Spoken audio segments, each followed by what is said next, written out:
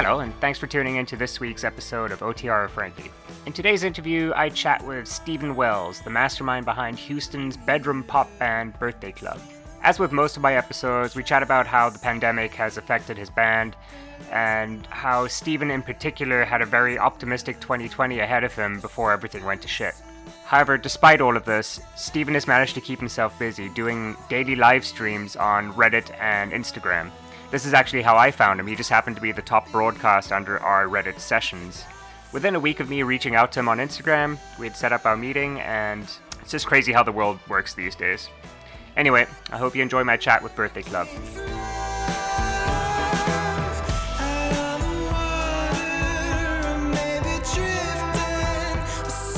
Yeah, dude. So tell me, my first question for since all of this COVID stuff is, what have you been up to during COVID? What are you doing to not go crazy? Well, I'm going to admit I did go crazy at the beginning. Yeah. Yeah, and I guess we'll get to this stuff, but I was scheduled to play at South by Southwest for an official showcase, and then I was going to go off on tour, promoting a new album. And man, the first week or two were so rough because, all of that fell through all at one time. Yeah. So I didn't know what to do to stay sane because all that energy was built up to go out and share these new songs, So it took me quite some time before I realized, wow, I should try live streaming. I've always put it off, and I had done a few live streams on my Instagram, just to people that follow me. But Reddit has this new thing called RPAN, the Reddit Public Access Network. And I had looked on there a few times, and I said, why not? Why not try this? And it's been insane, man. I've basically been treating streaming like being on tour. That's how I've adjusted my consciousness to stay sane. Right, yeah. I've been streaming almost every day, treating it like I would be, playing a show on tour. It's been awesome. It's been so good. That's great, man. So how often are you getting going on live? It's about once a day. Sometimes I'm feeling crazy 2 times, but how many people you get in front of really is not up to you. The algorithm is so bizarre, and right. A couple of days ago, I was one of the top posts on RPAN. I got up to 37,000. Yeah, it was ridiculous, crazy, man. Congratulations, that's so cool. I don't know if I should say thank you because it just happens, Yeah. I'm not really sure what makes it happen the time of day, but I've been treating that like I said, as if I was on tour playing a record store or doing a radio show, playing an actual show. Because when you get in front of that many people, it's sometimes better than an actual show. Anyways. Yeah. Cool, man. Have you been binge watching Netflix, doing the whole Tiger King thing that everyone's been up to and all that? No, I had to make a promise to myself. I haven't had Netflix in over 2 years, probably. Holy crap. Okay. I watch other people's Netflix because it is such a time drain for me. I don't have Hulu or Netflix. YouTube is like my enemy in life. I go on YouTube holes and I get stuck. Yeah. But I've been reading a lot, and it's been so hard to stay productive without feeling like you're burning out because, the way you avoid burnout is having something fun to do for yourself. Definitely, yeah. Going on walks around the neighborhood is only fun so many times, So, for sure, man. Yeah. A little difficult, yeah. Right on, man. So, cool. Well, let's get into it. Let's get into the music part. If you see me looking up, I'm just looking at another screen. I'm not ignoring you. Yeah, so let's talk about the Birthday Club. Well, first off, tell me where the name comes from. When I get asked this question, I always default to my cop-out, which is it's not a good story. I just like the name a lot. Okay. And it sounded like something that existed. I was like, oh, it has to be a band. Right. Already. And I did find out Nick Cave had a band called The Birthday Party. Okay. That's kind of a deeper cut. But yeah, I just really like how it sounds, to be honest. Cool. When did you come up with the name? When was this all conceived? Yeah, when did it start? It's probably about 4 years ago, I want to say. And when I started it, I had been in an old band when I was living in Austin, Texas. Mm-hmm. And when that band fell apart, I moved back to Houston, where I am now. And that band was Featherface? Yeah, that was my old band. It was called Featherface. And we did really well in Austin, and we played a lot of crazy shows like the X Games for some reason. That was crazy. But when I moved back to Houston, I had all of these songs, and I came up with the name Birthday Club. Just started playing with my friends. Mm-hmm. it's kind of just brought me to a lot of unexpected places. Yeah, it's been awesome. Right on. So is the birthday club? Is it like you doing everything, like for the production of the albums and the music and stuff? So I do everything except for the drums. Okay. So I'm a mediocre drummer at best. Right. So there's a lot of really amazing drummers here in Houston that I'm friends with, and what I'll do is I'll go to my studio space, and I'm actually speaking from my home studio now, where I write most of my stuff. Okay. And then when I go to actually work on drums and percussion, I have an actual like practice space, studio space, where I'll demo drums myself, really okay. And then I'll send that to my friends, and I'll kind of produce the drums with them. Okay. So the stuff you hear on my albums is not me playing drums, but I'm playing pretty much everything else. Yeah. Sick, man. And yeah, so it's like a very, it's a very, oh my god, the name is escaping me. Like a Kevin Parker approach, pretty much, right? I could say it's like that. Yeah. What I come back to is like Jeff Lynne and ELO, that kind of thing, where there is something about having the energy of other people giving input without having to have a producer. So that's what I'm liking about having, you're doing most of the work, but you're still bringing in either session musicians or people you can give some freedom, some wiggle room to bring new energy into it. I think that really makes a difference. Right, for sure. Okay, so let's talk about the album you just released in March, Obscure Emotion. Yeah. So like I said, after I saw you streaming on Reddit, I was just like, I gotta see what this guy's stuff is like, and yeah, man, I've been listening to the album a lot since then. It's fucking awesome. I really love it. It's really cool. So yeah, the reason I bring up Kevin Parker, and I think this was brought up in the live stream too, is like you definitely have some Tame Impala vibes going. That's super awesome, but it's definitely got your own twist on it, and it's definitely your sound. It's not like you're just like totally stealing that, but I think it's just that like cool psych rock, like super chill. If you had to like put yourself in a genre, what genre would you say you sit in right now? Yeah, that's such a tough question too, because to sit on the Kevin Parker thing for a second. Mm-hmm. The reason I always think of ELO is because there's movements in music, and you'll have 50 bands at the top of a wave that kind of set a sound. Right. And Tame Impala is so everywhere right now. It's amazing music, and it's a very specific sound. Right. And I do get that comparison a lot, and I know a lot of bands do, but I kind of think of it as just the rhythmic foundations of songs that are pop songs tend to gravitate towards being called like Tame Impala now, because he's essentially making kind of dance music that's really good. It's like dance now, and I don't know, I've been called like bedroom pop, but even that I don't really identify with. So I'm kind of finding my way, like where do I fit in that way? Right. Okay. Yeah, totally. I can see that for sure, man. Yeah, well, like I wanted to chat a bit more about like before the album came to be, and when I was like just reading up on a couple of those articles you sent me. So tell me about the NPR's Arts and Letters Radio, like their podcast. How did they find you, and then they ended up commissioning you? I don't want to like tell your story, so just tell me what happened there. Yeah. So I was on tour promoting my first EP, and I think we were going through Little Rock, Arkansas, and it was Halloween night at this place called like Sticky Fingers Rock and Roll Chicken Shack or something. It's okay. It was bizarre. It was ridiculous. And there were not a ton of people that came out. You would think like Halloween, but it's kind of a bunk night. And there was this guy there who came up to me after we played, and he said, "Man, I'm such a big fan of your music, and I'd love, like, I work for NPR." And when I hear someone say something like that, I always brush it off. Like, okay, cool, man. Like, we'll talk. Who knows how many beers, But sure enough, like a week went by, and I got an email from Brad Minnick, is his name. He's got an NPR program, and he asked me to do a scoring commission for him at his birthday club. And the first podcast we did for them, or I did for them, was about the history of feminism in Mexico. So interesting. It was really cool. So what I ended up doing was, I live in Houston. There's a huge Hispanic community here. and Mexican American community. And I asked my friend, who's a Mexican American, to come and sing a cappella Mexican folk songs that she grew up singing. Okay. And then I wrote birthday club songs around her vocals. So cool.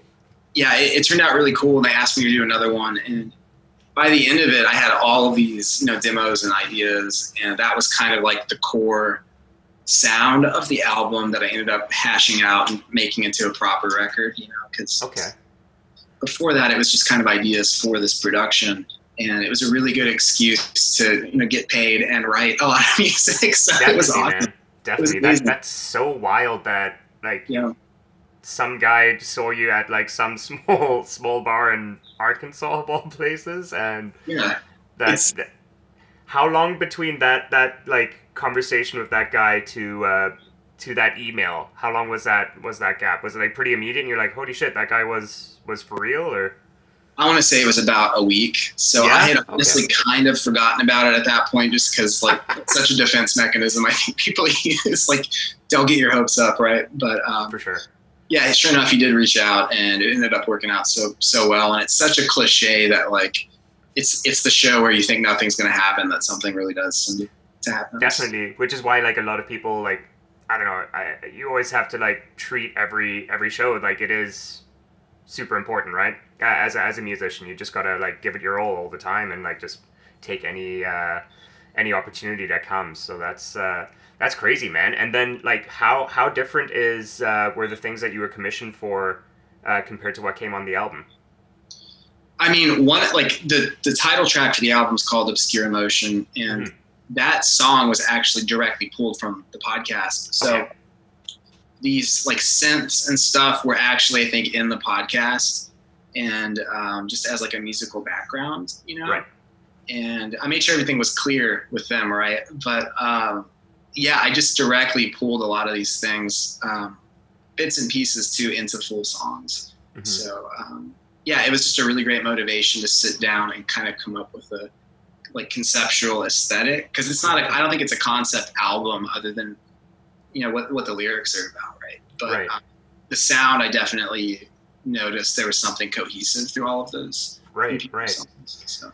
Yeah, so something else I read just talking about the sound is you found inspiration through doing field recording sessions around the city. I bought a pair of binaural microphones. Yeah. Do you know about those? Oh yeah.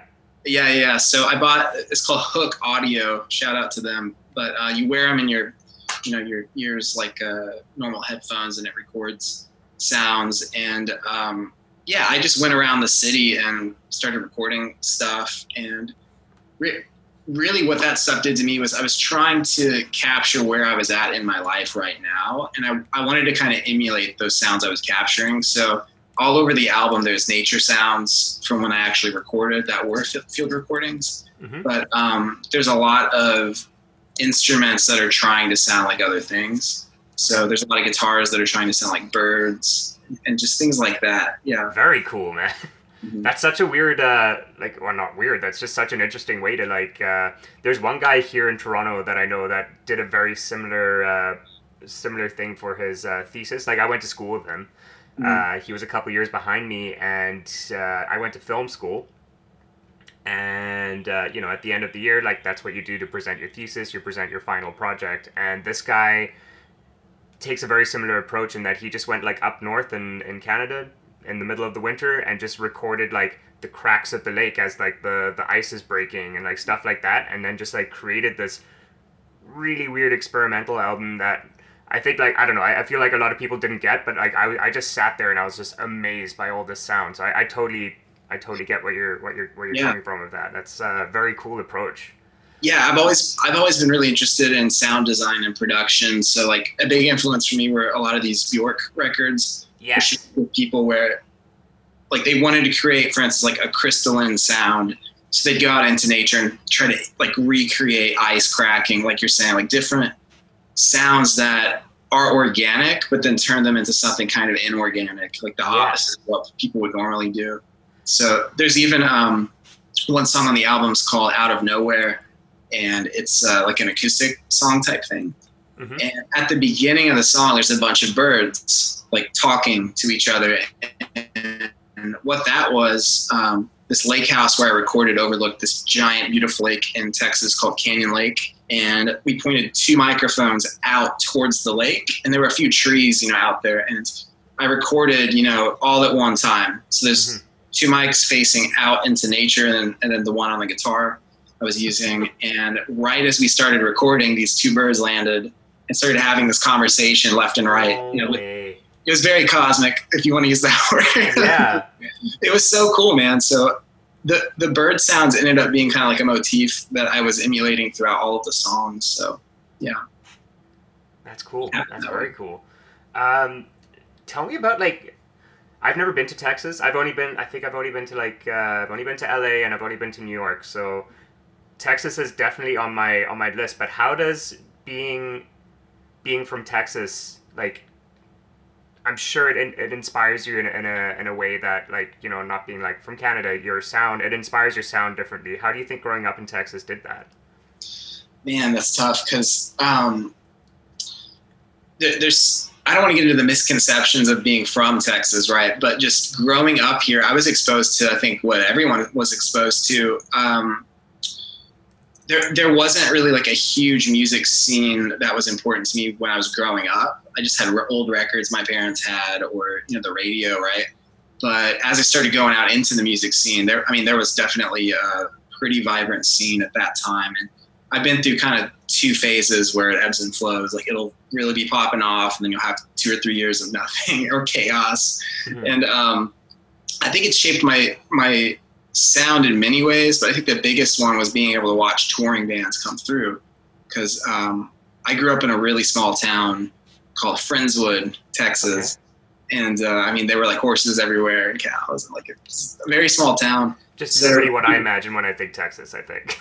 Yeah, and that's accurate for a lot of smaller towns. But Houston's the 4th largest city in the country. Yeah. Austin's pretty big too in its own way. But I do get a lot of inspiration here specific, and I can talk about that a long time about, like, why Houston is awesome in its own ways.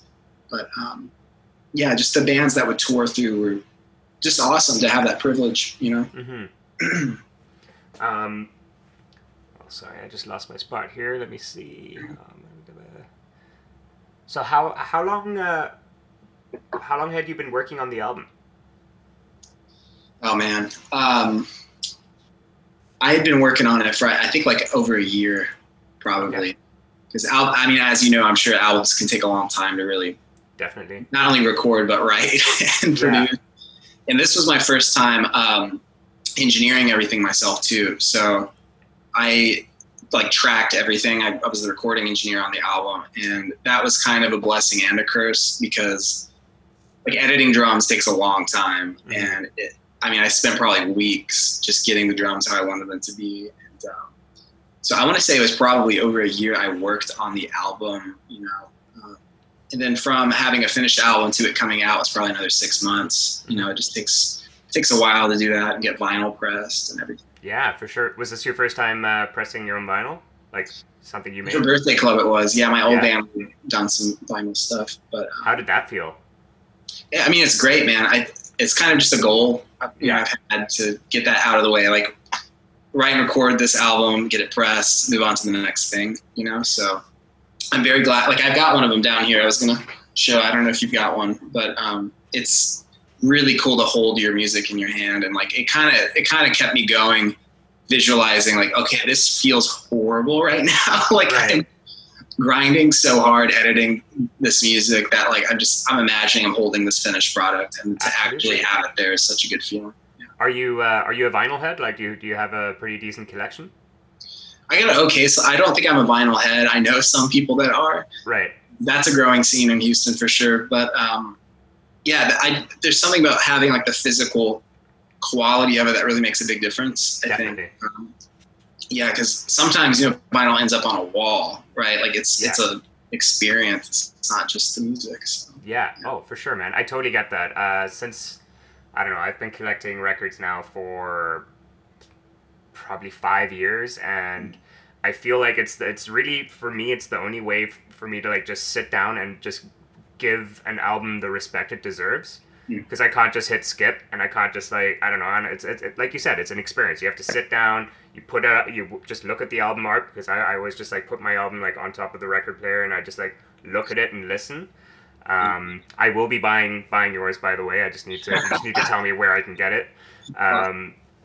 But yeah, like I totally get that, and like definitely having that tangible thing to hold on to is just, yeah, that's got to be just such a cool feeling to like make it yourself. I think that's awesome. Did you like, and is this whole thing, has it been like DIY? Like you're not on a label or anything, or do you have a distributor or anything like that, or? Yeah, well, I've got a distributor I work with called AWOL. That's called Artists Without a Label. So I'm independent. Yeah, but I mean, they've been awesome to me. I really like the work they've done. So, you know, I've thought about the label thing, and I did shop the album to a lot of record labels that I really look up to. And I think I got one response back, you know, that's just how it goes. So I've kind of come to the point where I'm going to keep building my fan base and just putting out good music. And I know that good things will come as I do that. Because I think for the longest time I chased after that thing. Right. And I think that was kind of a trap of feeling like you need to wait until you have some success mark in your head until you start writing and releasing music. You know what I mean? Gotcha. I think I've kind of grown out of that, thankfully. Cool. What were some of the labels that you like look up to that you were like hoping to get signed to? Yeah, well, a few of my favorite ones, like Windspear. Do you know about Windspear? No. Yeah, they're an up and coming. They're a smaller label, and I think they're on Secretly distribution. But they're like my favorite label right now. I think Barry, this band, is on there. They got a lot of really good bands. Mexican Summer is another one I really like, and Matador, Merge. So there are a lot of bigger ones in there too, but when you're throwing your music into like the the machine of demo reviewing, you don't know what you're gonna get, you know. Definitely. So I went forward and found like a really good distributor that I really liked, and just put it out there. Cool, yeah. Man. That's great. And you know what, man? Like more often than not, that's actually, I think that's kind of like where things are going now. Labels are kind of slowly becoming, at least I've noticed it here in Toronto. Just like where the big labels are like kind of not really relevant anymore, and it's people are just like putting out their own stuff now. I think it's like one of the cool things about having Spotify too, right? Like that's just like kind of how you can, or just having these streaming services, like that's where you can make a name for yourself, and then like you're doing, just like, you know, press something and then put it out yourself. It's that whole DIY thing is coming back in a big way, I think. Yeah, and I think that's why I was drawn to AWOL, this company I'm working with, because they're owned by Cobalt, which is a huge company, like really influential company in the music business. And the way that AWOL is structured is there's an A&R team, you know, that searches out people, or they also like accept submissions right now. And once you get in, you're basically entered into a normal distribution deal like you would have with any other distributor. But there's a tiered system where if your album starts getting traction, there's a new tier. You're opening up to royalty advances and all kinds of stuff. So it's a new model for a record label that I really respect. And I think a lot of things, like I almost signed with one called Level. They're up in New York and they're with Warner, I think. But I have my own reasons for not doing that. But there's a lot of labels that are starting imprints to kind of experiment with that model. Okay. Data-driven labels, basically. You know? Right. Yeah. Well, let's talk a little bit about the main single, "It's Not Enough." I was like just looking through the lyrics of the song, and it reads like a poem.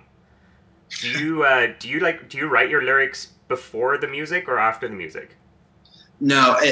9 times out of 10, what happens is I'll write music first, and I'll have a song. And have you ever read the book How Music Works by David Byrne? No, it's on my list though. It's great. On my list.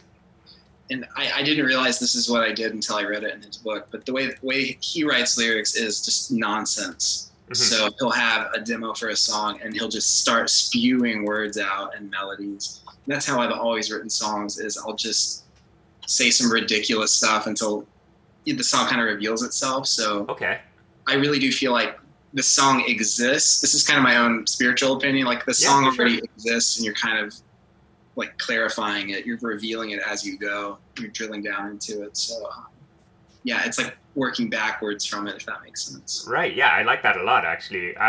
Okay, so that being said, tell me what the song's about.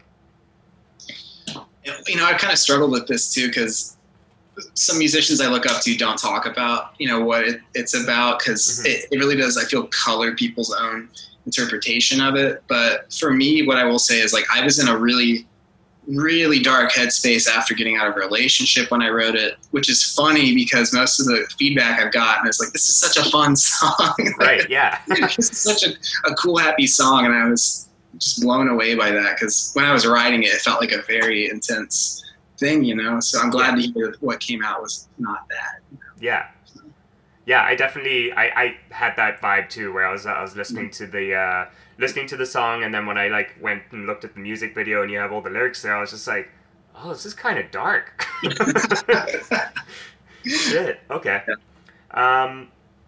Well, I also wanted to, like, let's talk about the music video, because it's really cool, man. I really like that you decided to go Super 8, and it totally fits the vibe of it.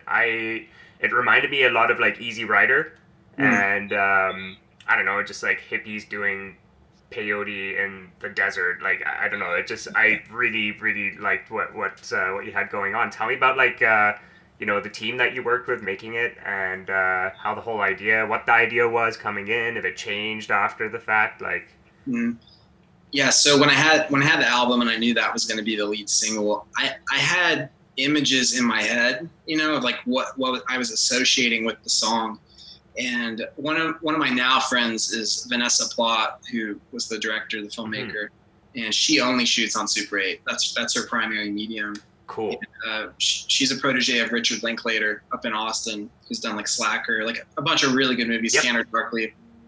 So yeah, I shot the song over to her and like gave the ideas that I had, and also dropped like Marfa, Texas in there, because I don't know. Do you know much about that place? No.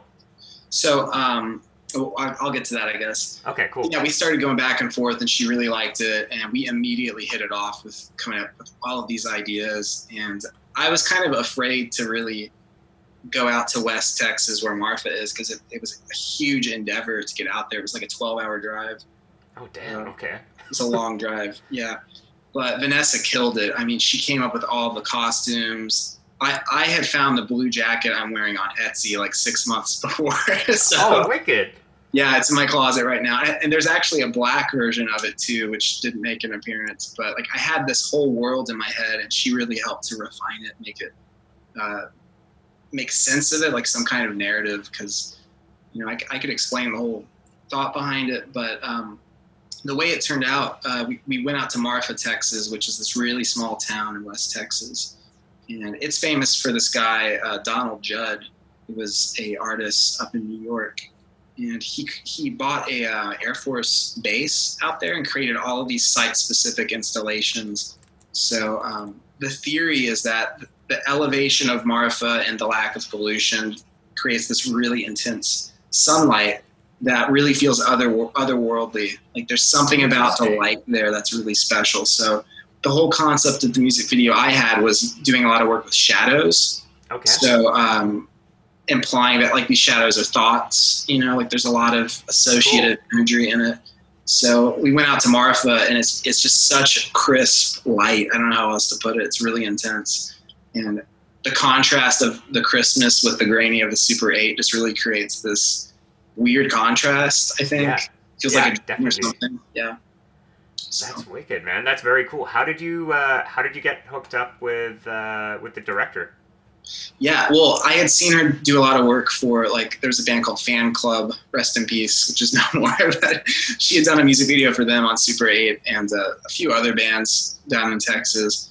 And I love Super 8 so much. I love the way that it looks. And there's a band called More, who I think is actually from Canada, that put out this video for a song that it was in Super 8, I believe, and I was just obsessed with it. Like, it's the coolest vibe, and I knew I wanted to work on that medium. So Vanessa's always been into really experimental, like 60s and 70s films. Like, I can't remember the director she used in this production to like kind of compare it to, but yeah, she's into a lot of vintage, like mysticism type stuff, and we really connect on that. So cool. It's really cool.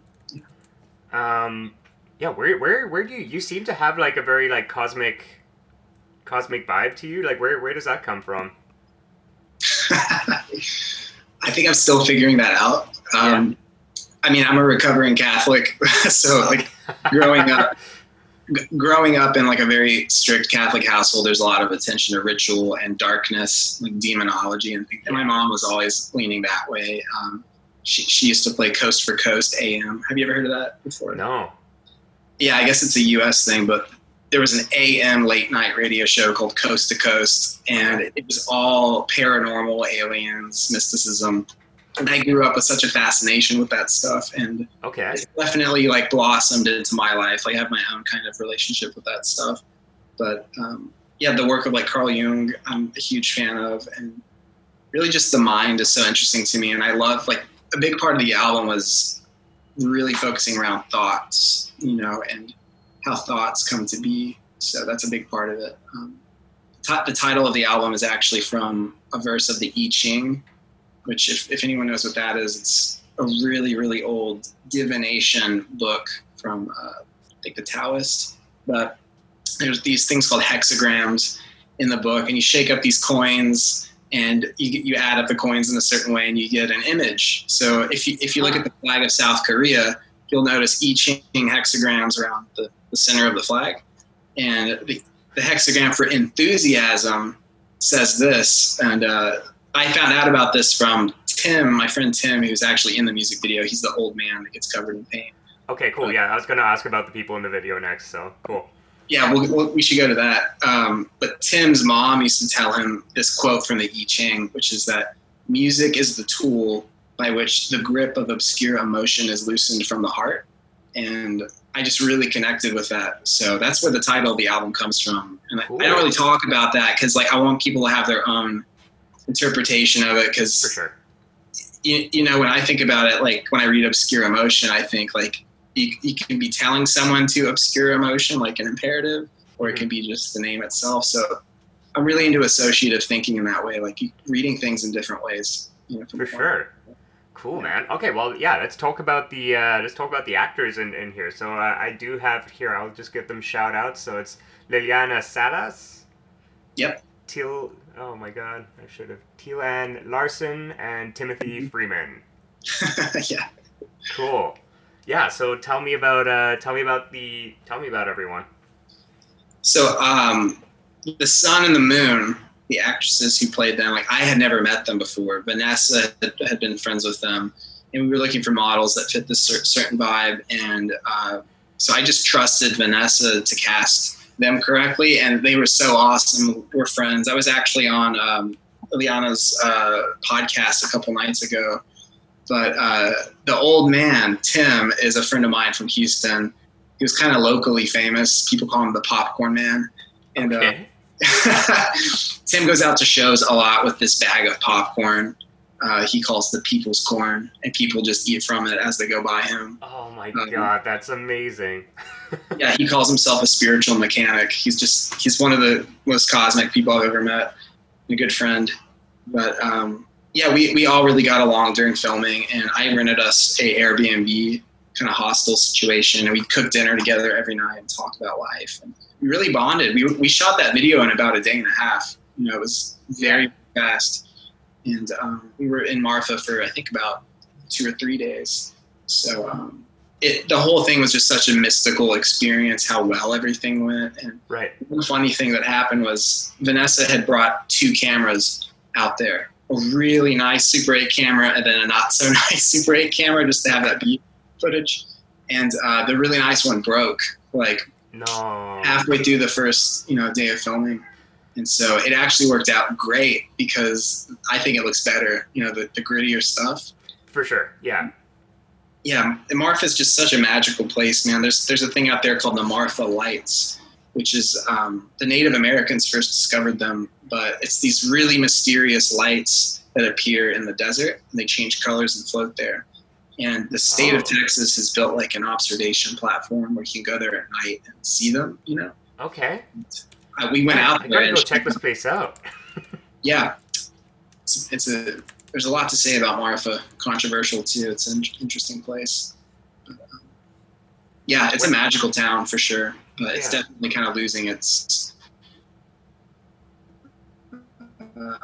secretive nature. There's a lot of people going out there now. So. Right. It's like becoming too popular almost, or something like that.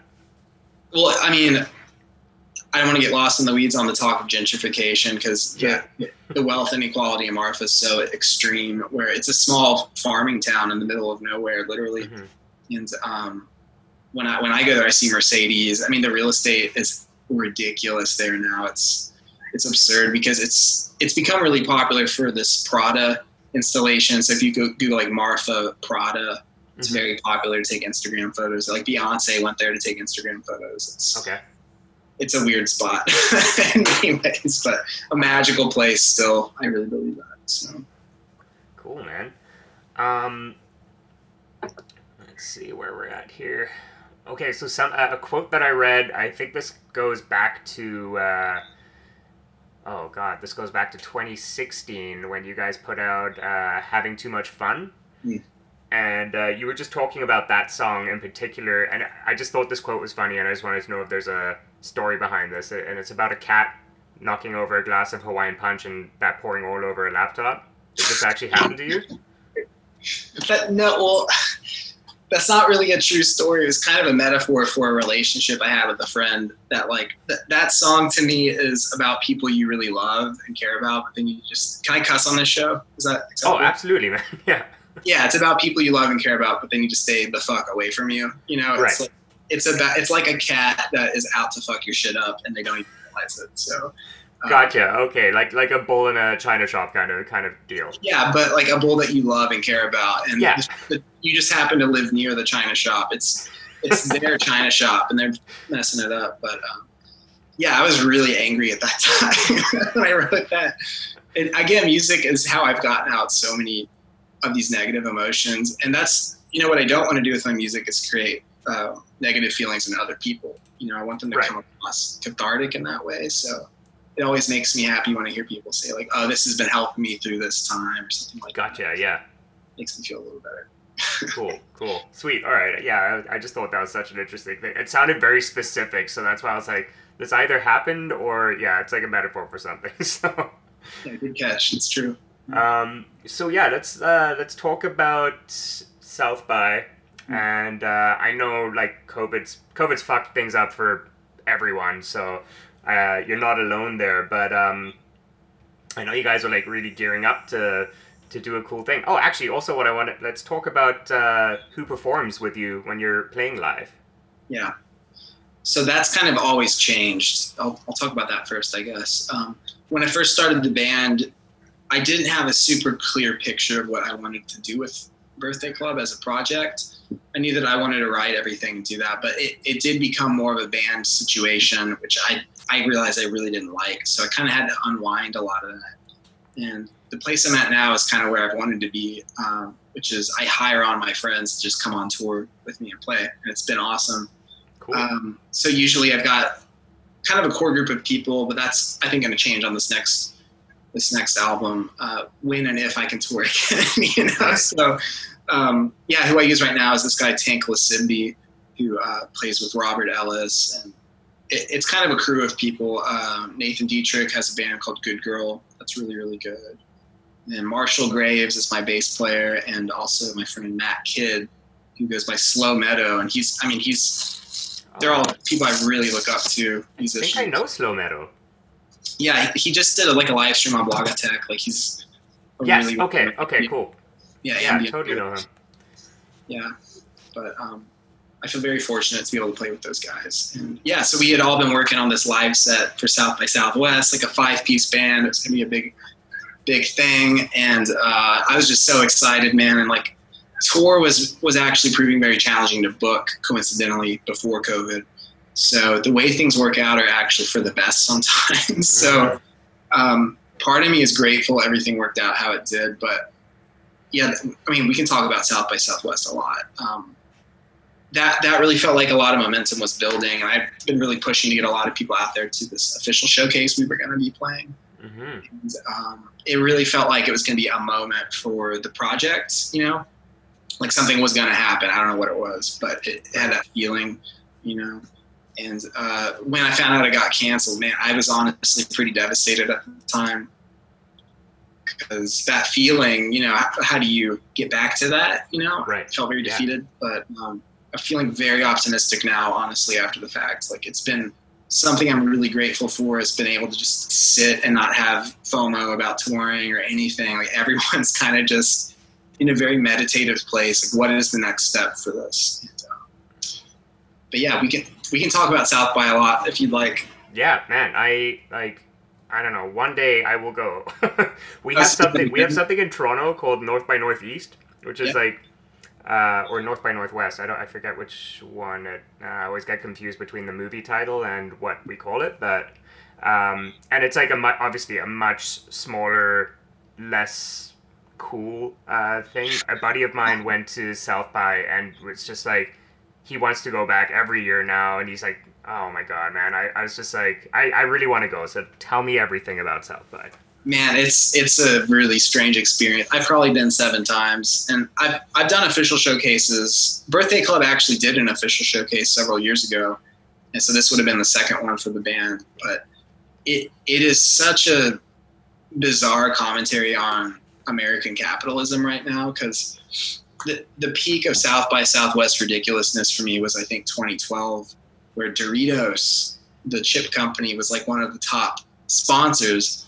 And what they had done is created the Doritos Locos stage, which was a 100-foot tall vending machine that had giant bags of Doritos in it. And then at the bottom of the vending machine, where you'd like stick your hand, you know, to grab the chips, was the stage where the bands played. Oh, so it was like the perfect metaphor for South by Southwest. But it's just a huge party, man. Like, even the showcases are really bizarre, because, you know, bands will come from literally all over the world, you know, like Iceland, Japan, Korea, all over the place to play for maybe 20 people who may or may not, you know, be able to help. So being from Texas and having even, like, I lived in Austin for 3 years, it's interesting being really close to something like that and seeing what it is compared to the fame, I guess, the festival has, because it really is a special thing. And I know a lot of people feel like, you know, the magic has died long ago, but I do think there's a lot of value in South by Southwest still. Yeah. So you're still going to be going for years to come? I feel like I'm definitely probably still going to go. I'm not going to be paying as much attention as I used to when I was like 22, you know, because of that feeling of like, oh, I got to go, I got to do this. Yeah. I feel like I've experienced a lot of it. And I mean, those are pretty amazing experiences, but I've just been looking forward to bigger things, I think, you know, like bigger festivals and stuff like that. So cool. What would be like your dream festival to play at? Oh man, well, like Austin City Limits is a huge one here in Texas. That's a big goal of mine.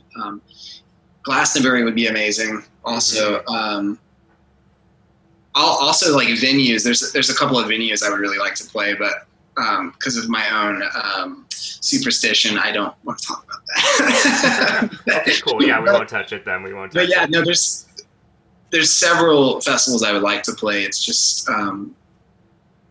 several touring agencies and management companies kind of control who plays these festivals. So I'm still meeting a lot of people. I've got a lot of work potentially to do. So right. But you guys have in the past like done national tours before? Yeah. So what is? Tell me like some of your favorite like stops on your tour in the past. Man, strangely enough, Mobile, Alabama is really absolutely amazing. Yeah. There's a place down there called the Merry Widow, and it's in the middle of downtown, and above it is a luxury Airbnb that they let bands stay in. So yeah, Birthday Club developed a really cool little fan base there. Every time we go through, it's just an amazing time, amazing shows. And then you get to sleep in this luxury hotel every night and have a shower. Oh man, it was great. Charleston, South Carolina is amazing too. That's one of the best like DIY shows I think this project played. It was like a sold out big house show where people are like crowd surfing in a giant living room, things like that. Oh, cool, man. I love Nashville and New York too, going up there a lot. Those are great places to tour through, but really like all around Nashville is this beautiful country where there's just huge hills, like the Blue Ridge Mountains are all down there. And America is just so big. And it's so cool to be able to drive around and actually see it, you know. I still haven't toured out to the West Coast. That's my next goal. But I've done Northeast runs probably 5 or 6 times, you know. Mm-hmm. It's amazing. And Canada would be awesome to come. Hey, dude, you should come. I can definitely help out getting you guys in places in Toronto anyway, so cool. Let's make that happen. That'd be sweet. A couple years from now, I guess. I don't know. Whenever it's allowed. That's cool, man. Do you have like a crazy like tour memory, like anything that happened on tour that's just like, this is ridiculous? I'm sure it happens all the time, but I'm kind of overwhelmed with them. there's a lot of them. I mean, what's coming to mind right now is we played a show down in Laredo, Texas, on the border, and this guy was trying to like break into the band vans. He kept looking in the windows, and like we were treating the band van as like the green room at the time, so we were all in there. And we almost got in a fight with this guy who was on a lot of drugs. It was very intense. So there's, you know, the tour is glorious. It's really fun, but then there's also a lot of nitty gritty stuff that comes up sometimes that you have to deal with, you know, as it comes, like vans breaking down, or like there was one tour we were going through this long drive through Memphis, Tennessee, and our AC went out in the van in the middle of summer, and it was unbearably hot, you know, and we had to be somewhere 8 hours away. So, you know, I feel like I've been through a lot of the cliche negative tour stories, you know, but very grateful for all of those experiences too. Cool. I also wanted to know, seeing as you're a multi-instrumentalist, are you self-taught? Kind of. I would say this, you know, my first instrument was saxophone. Then I moved to piano, and I took proper lessons for piano. So I've always kind of like identified with synthesizers and keyboards, but that's been changing a lot more. I took guitar lessons early on, but guitar I'm largely self-taught. It's same for recording. You know, I've really just taught myself how to do that over the years, you know, doing demos and things. And I've had a lot of help with that, like learning how to do it better. My friend Aaron Bastinelli, who's the mixing engineer for pretty much everything I've done, he's up in New York, and he gives me all kinds of hints on how to not be horrible at what I'm learning how to do. So yeah, it's a gradual learning process when you're teaching yourself. But I'm hoping to get more advice from people actively. I think that's a hard thing to do, is ask for help. You know, like, how do I do this better? Right. I'm trying to do that more. It's very interesting too, though, that when you do that, you'll find people are very, very happy to help. I've found that in life in general. Just like I notice I have a lot of friends that kind of like fake it. They won't know shit about a certain thing, but they'll kind of like lie their way through a conversation. Whereas I've never done that. If I don't know something, I'm just like, tell me, please. Like, yeah. And then like, I don't know. I just love learning, and people love telling people about stuff that they're passionate about or that they know how to do or that they know about, right? So and I think it is, sorry to interrupt. No, I was done. Yeah, I think that is one benefit of this coronavirus pause, you know, that we've all had, is an opportunity to really sit and be with ourselves, because getting to meditate on those insecure, because that's where that comes from, is just being a little insecure about something, like how little you know, right? Yeah. So I don't know shit. Yeah, like I feel like I don't know very much, and that continues to prove itself to be true, because like there's a lot of friends I have who seem to know a lot, but then it just keeps going, like they feel like they don't know very much. So somewhere out there are people who do know what's going on, and it's right. So, and then they probably don't even think that they know a lot. I mean, like someone like Joe Rogan, who seems to like know a lot, always says, I'm a fucking idiot. I don't know anything. I'm just good at reading and memorizing stuff. And I'm like, dude, if you're an idiot, then I don't know what I am. Like, yeah, it's that difference between information and knowledge. You know, learning how to actually use the stuff in a smart way. Which, I mean, as a musician and being independent, there's a really big difference between like doing work and getting done. And I've had to really think about that. Like, what's a really smart way to use my time and energy? Because for a long time, I would just say, oh, I need to go on tour. Like, that's the answer to everything. Like, if I'm on tour, I'm doing the right thing. And I've learned that's, especially now, you know, like, what are you going to do if you can't tour? You got to be creative. Oh my God, that's my job. Like, right. So it comes back to, if you can root yourself, and I guess I'm talking to myself right now, but rooting myself in creativity is really show me the best way forward, I think, and how to spend my time. Yeah. Definitely, man. I can totally relate. Like, definitely during COVID, doing this whole thing, like, I don't know, before COVID, I would have maybe done an interview once a month sort of thing. And I'm doing like 2 or 3 a week now. I'm getting to meet like cool people all around the world. It's cool. Like, it's, this is like how I get my creativity out, right? It's just like talking to people and like learning from them and stuff like that. Speaking of like self-taught, like tell me about the, like, are you trained in like recording or anything like that? Do you have like you said you're interested in sound design and all of that. Is that just... That's just been a passion of mine. I was one class away from minoring in music in college, but that was just like proper theory stuff that was not super helpful to me. So yeah, a lot of the stuff I've learned is just from trial and error. Like, I'm still a really big fan of, when I find a record that I really like, I'll literally sit and try to figure out how they made the sounds, like with the synthesizers I have.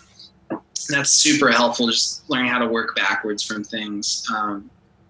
And I mean, recording music gets so tricky. My friend Aaron and also Justin Douglas, who's in Austin, he's an amazing producer too.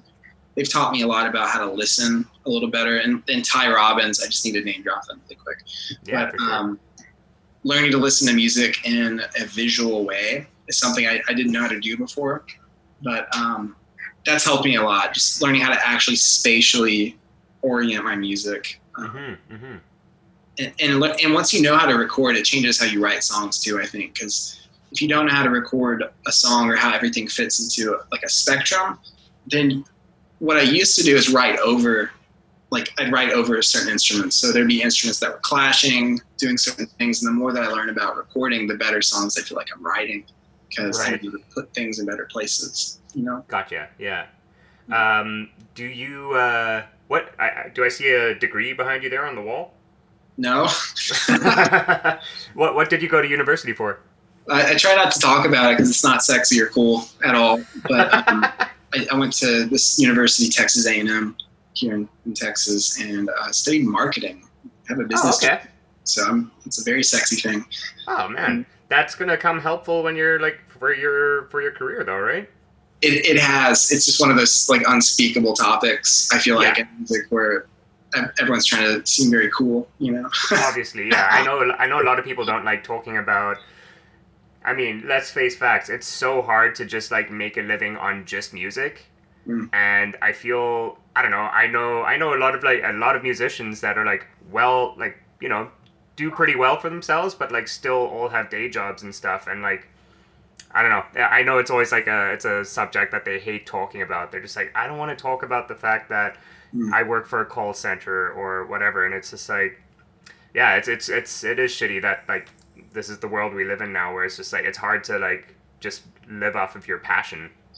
Yeah, and you're actually touching on something that's become pretty important to me too. It's just I used to really believe that it was impossibly hard to make a living on music, and I really don't believe that anymore. For me, it was kind of a defense mechanism to not really dedicate myself to doing it, because if I think it's impossibly hard, what's the point, you know? And like really going for it. And I'm thankfully surrounded by people who just do music, like Slow Meadows, an example of this, or Tank. He tours the country. A lot of my friends are able to be full-time musicians, and I feel like you really do attract the right kind of people to show you the way forward when you're open to pushing yourself in that way. So if anyone's listening and they really believe that, like, oh, my hobby, like, it's impossible to monetize my hobby, I would just encourage you to crack the door a little bit and say, like, oh, well, what if it's not impossible? Like, what? When you start thinking that way, you see opportunities differently. Like, streaming is a perfect example of this. I had never really streamed, you know, an actual performance until, I don't know, 2 years ago. So I'm, it's a very sexy thing. Mm-hmm. So, yeah. Yeah, I sat with the coronavirus stuff and said, like, okay, is this an impossible situation right now? Or like, what can I actively look and try to find, make this, a benefit? And it's been paying money too, which has been awesome. Like selling merch, people have been super supportive. So I've really been trying to change my attitude about money and art, cause man, like, I think just growing up in society, I think people are conditioned to really think it's impossibly hard to make a living off of what you want to do. Mm-hmm. And I think that's a self, what do you call it? It's a perpetual cycle. It's a self-fulfilling prophecy. If more people saw other people making a living off their art, I think they'd try a little, not harder, but they'd really try, Yeah, gotcha. I know what you're saying. Yeah. Like something I noticed when I was looking you up on Spotify is let me actually just make sure this is real before I say it, and then it's not, but I'm pretty sure it is. A lot of your listeners are based in Brazil. Yeah. Do you know why that is? I do. It's from Instagram ads. Like certain. I mean, that's a whole thing. We're talking about marketing, right? But yeah. Certain countries perform better than others as far as like who likes your music. And I don't know why Brazil likes my music a lot more than other places, but it's really awesome waking up in the morning, getting like messages from people saying like, this is so good. Thank you so much for doing this. Yeah, it just makes me feel very grateful to be able to reach people like that. Yeah, that's wicked, man. Brazil too, dude. Like they're, I just feel like they're so passionate about music on like another level. If you see any of like those giant like stadium concerts in Brazil, they just look insane. You know what I mean? Like just like maybe it's just the fact that like not a lot of artists make their way through, make their way down there, and like so they're just so appreciative. But like I really do think like music's just like, I don't know, it's like burnt into the culture there or something like that. Yeah, and I've heard that too about touring through Europe, which I haven't done yet, but evidently the culture there is just a lot more supportive. It's ingrained. Mm-hmm. This is what I've heard, right? So even Canada, I've heard certain things. Like there was a band from there called 36 that toured through Houston, and we kind of became friends. And I guess wherever they were from was subsidizing their tour, like the government helping to fund them. And I've run into bands at South by Southwest that were there on behalf of like the tourism bureau. Yeah. Oh yeah. So it's kind of a unique situation being in the U.S. because a lot of the support is from private organizations. And, right. Like even through this coronavirus stuff, I've been fortunate to get some grant funding from a few things. Just people pulling money together for artists. So it's been really helpful. Yeah. Oh, that's wicked. That's very cool. Yeah. I definitely think I know what you mean about Europe. I've been to Europe a bunch of times. I'm like, my background's a little bit interesting. I grew up in South Africa, and then my dad is Swiss, so I spend a lot of time in Switzerland. We also have a lot of family in Germany, so I've been in there, and I think I know why that is the case. That music just does so well there. That bands do well or feel that connection there, and it's just because people don't stay inside in Europe, and people don't watch TV, and they just like go out and live life. It's just like a different way of life, and I think that's why there's like just such a support for bands. Even if like no one knows you, like you're still gonna probably have a sold out show, just because people go out because it's their it's their local venue that they go to every Friday. Like no matter what, they will go there. And I think that's something that's like at least I've noticed is missing in Toronto, and maybe it's a North American thing, maybe it's just a Canadian thing, I don't know, but like I don't know, I've seen like such like great bands come through here, and then I go and there's like not a lot of people, and people don't really like do anything. They just stand around. Like people get pissed off with you if you bump shoulders with them at like a punk show, and it's like what the hell's going on here, you know what I mean? Like well, that culture too is kind of why I brought up Mobile, Alabama, because it's such a small town that people you go out to literally like one of two bars that are there, and there's always a lot of people on the weekends that they want to see shows, and they're very grateful that bands take the time to stop through there, because a lot of these smaller towns in America get passed up so frequently. Even Houston gets passed up by a lot of bands because it's not Austin, you know what I mean? So the culture is really important in these places, but American culture, from what I've seen, is I mean, the South is very different from the North in many ways, and Oh yeah, every and city East and has got West, a and culture. It's very different. Even parts of Texas, like Houston and Austin, are pretty different places too. right. Yeah. Cool. I think we're coming towards the end, man. Like last things, I just want to know, like, what was the last memorable show you went to? I'm gonna have to say the last show that I really played was opening for this band Surf Curse. Yes. Oh, I love Surf Curse. Yeah, I opened for them back in January, and that's what's so funny is 2020 started so good, man. Like we opened up for Surf Curse, and it was almost a sold out show. It was just like packed, this huge venue, and the sound was amazing, and I feel like we did really good. And then the album was going to come out and go to South by Southwest, go on tour, and it felt like all this stuff's happening. Mm-hmm. And that show was just so fun, man. Like a ton of fans came out. It was just a really great experience. And that's what I've been holding on to, is that feeling of like that's going to happen again at some point. Absolutely. Oh, man, I think it's going to be so much more, too, because everyone's locked up right now, right? They're just going to, yeah, it's going to happen, for sure. So I'm attached to that memory, and it's keeping me going. Like, okay, I can still play shows and play for people again. So, yeah. Cool.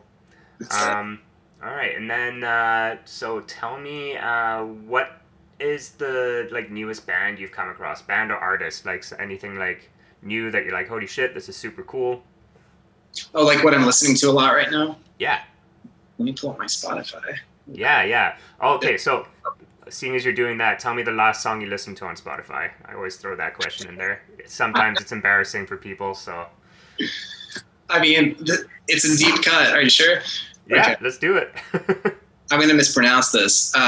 It's a song called Chandrakowsk Alap by Nikhil Banjare, who is a sitar player. I was on Ravi Shankar Radio. Okay. It was recommended. So that was my last song that I played. Cool. What I've been listening to a lot, let me see here. Arthur Russell I've been listening to a lot. He was an artist from New York. Moondog is another one. It's a really old blind man from New York who wrote amazing music. Big Thief, Adrian Lenker, I'm a huge fan. Man, yeah, a lot more modern stuff lately. I'm a huge fan of Nick Drake, so I'll listen to a lot of him, if you know him. But yeah, I really love acoustic music and cool sound design music, and I land somewhere in the middle of those two things. Like, I don't like to listen to music that sounds like my stuff. Like Tame Impala, I don't like to listen to because it's like candy, you know? Right, yeah. Here, I'm just putting something in the chat for you right now. I feel like you'd like this guy. Okay. His name is Matt Holubowski. He's a Montreal-based musician, and you guys have a very similar approach to how you make your songs. I interviewed him through my other company, and oh man, he's just like such a nice dude too. So I'm just always telling people to listen to him. He's great, and he's like acoustic and yeah, super talented dude. Cool. All right, and let's see. Here's one more. Angelo Di Agostine is a huge one I've been listening to. Who's that? I'll share this with you. Awesome, dude. And then finally, is there anything you want to say to fans, to the people? Yeah, I want to thank everyone that's been listening to the album. It's been pretty awesome so far, getting all the messages from everyone. And if you want to listen to it, yeah, you can please follow on Spotify, Birthday Club. Yeah, let's get your the ats and everything. Tell us where we can find you. Yeah, so the best way to listen right now to stream is on Spotify or Apple Music. And Birthday Club is the band, and Obscure Emotion is the album. And I've also got the album available on heavyweight 180-gram Coke bottle vinyl, which is pretty awesome. Looks really good, and it sounds really good too. So you can get that on birthdayclub.bandcamp.com, and my Instagram is bdayclubband. Yeah. Beautiful. Awesome. Steven, man, thanks so much. I really appreciate you taking the time, dude. Dude, Frankie, thank you for having me. And yeah, this is a great little podcast. So good luck. Thanks, man. Thanks a lot, dude. And yeah, let me know when you're thinking of coming through Toronto, and I'll let you know when I'm coming through Texas. That sounds great. Thank you again. Awesome, dude. Cheers. All right, have a good one.